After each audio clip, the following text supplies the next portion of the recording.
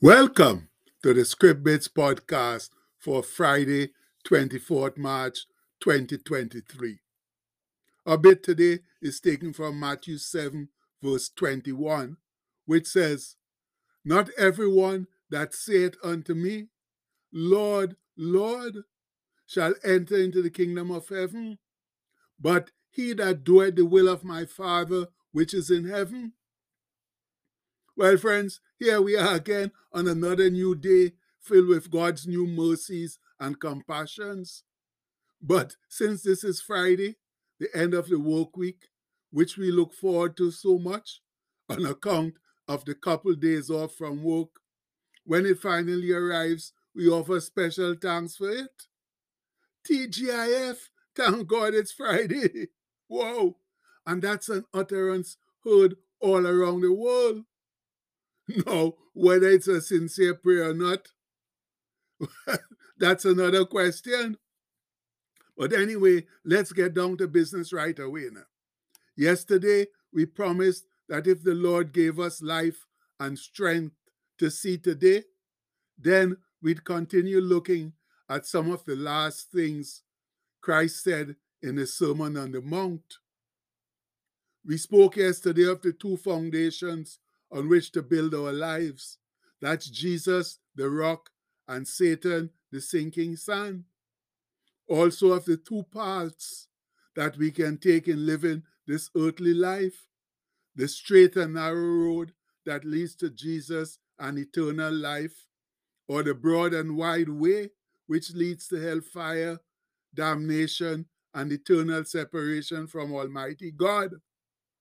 Then we ended on the note about the false prophets who come around to entice us into sin and following the wrong path.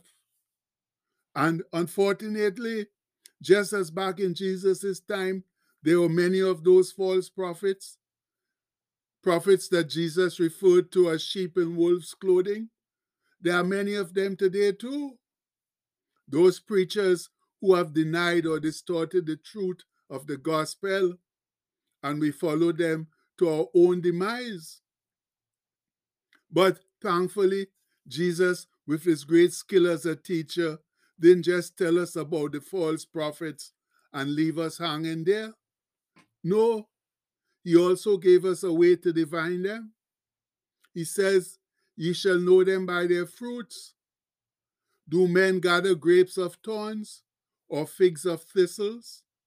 Even so, every good tree bringeth forth good fruit, but a corrupt tree bringeth forth evil or bad fruit. A good tree cannot bring forth evil or bad fruit, neither can a corrupt tree bring forth good fruit. And every tree that bringeth not forth good fruit is hewn down and cast in the fire. Wherefore, by their fruits ye shall know them."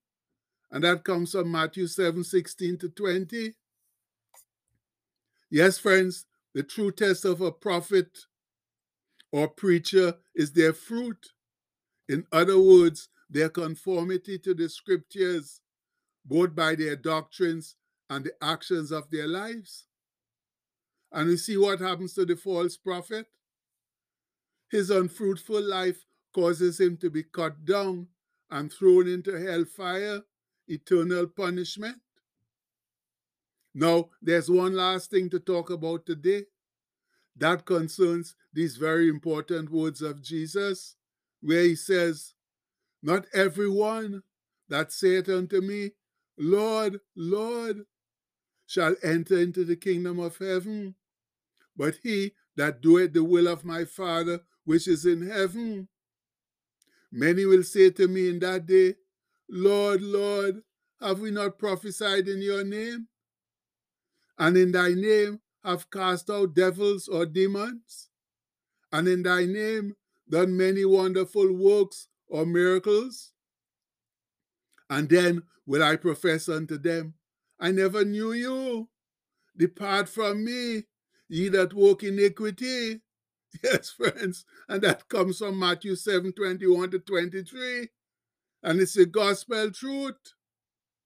Oh, I know it's a tough nut to crack, But as the scholars explain, not everyone professing Christ is genuinely saved. Even the outward verbal acknowledgement of his lordship is in itself not enough to save the unbeliever apart from true repentance and faith. A genuinely saved person is one that doeth the will of my Father. And that means continually living in obedience to the will of God as the normal course of his life. End of story, my people. We can talk and carry on about Jesus all we want, but at the end of the day, if our fruit is not good and we haven't been doing God's will on a steady basis, our witness will not be recognized. And yes, it's simple to believe in Jesus, but it takes a concerted, serious, and total effort to live sincerely for him. As Brother Paul, when talking about God's righteous judgment, says in his letter to the Roman church, "For not the hearers of the law are just before God, but the doers of the law shall be justified." And that comes from Romans 2:13. Now, there's neither time or space to get into all the scripture surrounding that verse, but the scholars' explanation will suffice. And they say, God can judge on the basis of works because he's impartial and because the law is immaterial. The Gentile will not be judged on the basis of the Jews' law, and the Jew will not be excused by the Gentiles' lack of law. Works demonstrate the heart's true condition. Conscience is sufficient grounds for condemnation because it establishes a framework of right and wrong and reflects the law written in their hearts. And that means having the Holy Spirit living in us to lead and guide us into all righteousness and truth is a sufficient basis on which the Lord can judge us. And it brings us to these similar words of James. But be ye doers of the word, and not hearers only, deceiving your own selves. For if any be a hearer of the word, and not a doer, he's like unto a man beholding or observing his natural face in a glass, that's a mirror. For he beholdeth himself, and goeth his way, and straightway forgetteth what manner of man he was. But whoso looketh into the perfect law of liberty, and continueth therein, he be not a forgetful hearer, but a doer of the work, this man shall be blessed in his deed, that's in what he does. And that comes from James 1:22-25. Oh, friends, it all comes right back to Jesus' statement. Ye shall know them by their fruit. Whether we be Gentile or Jew, false prophet or true, our works will speak voluminously about the state of our hearts. And no, we won't get salvation by our works because that's only available as a free gift of God's grace, and we must believe. But what happens after we believe it? God needs to see the fruit of our belief from a true heart, not just works for work's sake.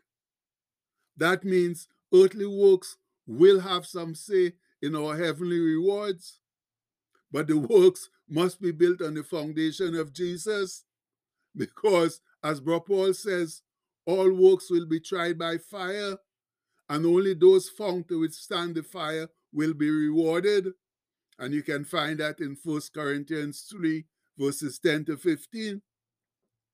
Now, let's go to the throne of grace in prayer through a Friday chant, asking for divine guidance and wisdom to help with our many problems. As one voice, oh Lord, thanks for getting me safely through this past week. You know it's been rough. What with all the confusion and anxiety caused by the pandemic and our many other serious problems. We can't fix them on our own, Lord. So we desperately need your help. O Heavenly Father, with your omnipotent help and our trusting faith, we know that we can stand strong and steadfast and defeat the simmering unrest in our land. So, Lord, we sincerely ask you today to give those involved in the forefront of this serious and unexpected storm the wise guidance to handle the situation properly without further serious setbacks. And please help those of us who must go to work amidst all the confusion to be responsible and to stay safe. And Lord, we fervently pray that you'll use this situation to return backsliders to your fold. Please show them the error of their ways. And please introduce a new flock of believers who will embrace your love and compassion by the example that we, your faithful believers, set. Yes, Lord, please use this pandemic, the bubbling discontent and dissatisfaction in our land, as a means of restoring faith in you, so that our sinful world can wake up and smell the coffee, wake up and smell it sweet and strong. And this we pray in the name of our Lord and Savior, Jesus Christ. Amen. Now, friends, it's time to sincerely keep our part of the covenant so that God can keep his. Much love. And the postscript for today says, living for Christ calls first for belief, then showing it in good works. And that's the truth, my people. You can't just believe and then don't show what it causes you to do. And belief ought to cause you to do good works. No, we also have another postscript here that says, yes, it's long. That's a bit is long, but it's early and oh so lovely. Yes, my people, it's a lovely bit. So please, let's read it and understand it and try to put it into action. Let's be doers of the word and not just hearers. And we pray that in Jesus' strong and mighty name. Amen. Please have a blessed Friday, my people. Much love.